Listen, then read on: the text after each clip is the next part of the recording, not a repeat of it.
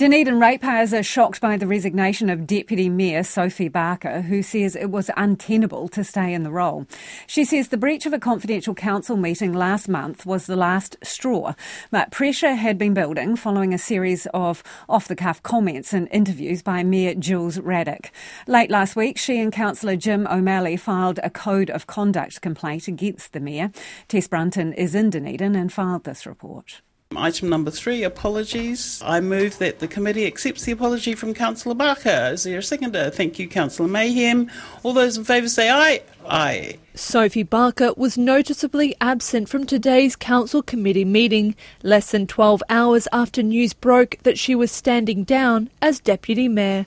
In her letter of resignation, she says it would be difficult to maintain a working relationship with the mayor, especially after her complaint, but she's staying on as councillor. It came to a head after Jules Radich called a racial outburst against a worker at a pub by Strathtyre Community Board Chair Barry Williams a relatively minor thing during an interview with RNZ. Only a day before, he had censored Williams and invited him to resign. Jules Radich has since apologised for his off-the-cuff remarks, but it appears damage was already done. Councillor Jim O'Malley says her resignation is partly in response to their complaint. The issue is that a deputy mayor's position is often ceremonial, but they have to step in for the mayor quite often, and therefore they need to be well aligned with the mayor. And councillor Barker had basically come to the position that she could no longer maintain that alignment. He wouldn't go into too much detail about the complaint. Largely the complaint was about comments being made during or after an investigation, so I want to make sure that we don't walk into the same trap, but it's effectively around process.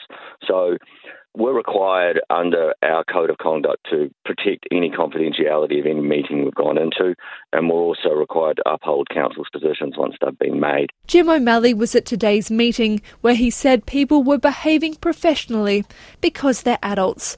Most councillors declined to comment when approached before the meeting, but one says they are devastated. In a statement, councillor Andrew Wiley describes Sophie Barker as an extremely hard-working deputy mayor, saying he fully understands her decision to stand down and acknowledges the reason behind the complaint. Otago Peninsula Community Board chairperson Paul Pope is shocked by the resignation and says it's unfortunately timed. Given we're just about to go into the national elections, this council is not even a year old. We've come through COVID. We've got a lot of people out in the community that are struggling, from a whole range of reasons, including our economy and the cost of living. And we really need sort of quite strong leadership across all different facets of councils and boards and government. He hoped it could have been resolved in a different way. Surely, there had to be options for, talking those things through before we get to this stage. I mean, I can understand Councillor Barker's resigned on a point of principle, but I kind of think, in a way, that it's a little hasty. Out on the streets, Dunedin ratepayers were shocked about the decision.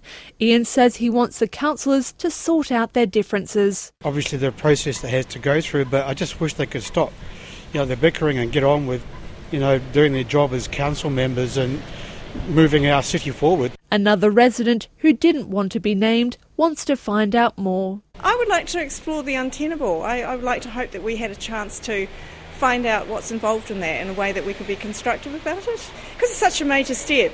I fully respect her choosing to do that. She's probably got her own personal reasons. But as a ratepayer and a Dunedinite, I'd love to know more about it. Surprise was a common theme among ratepayers. I wasn't expecting the fallout from that episode with the Strathtyre chairman to take down the deputy mayor, or she decided to resign because of it. So I don't know what else is going on, but yeah, I was pretty shocked. Strathtyre Community Board Chair Barry Williams is expected to address the complaint against him during their next meeting on Thursday. As for the complaint against the mayor, it's expected to go to an investigator later this week. And in the last few minutes, Jules Radich has appointed councillor Cherry Lucas as Deputy Mayor after accepting Sophie Barker's resignation. Dunedin City Council says under its code of conduct, the CEO is required to forward the complaint against the Mayor to an independent investigator. They will conduct a preliminary assessment to determine if a material breach has occurred and if a full investigation is required.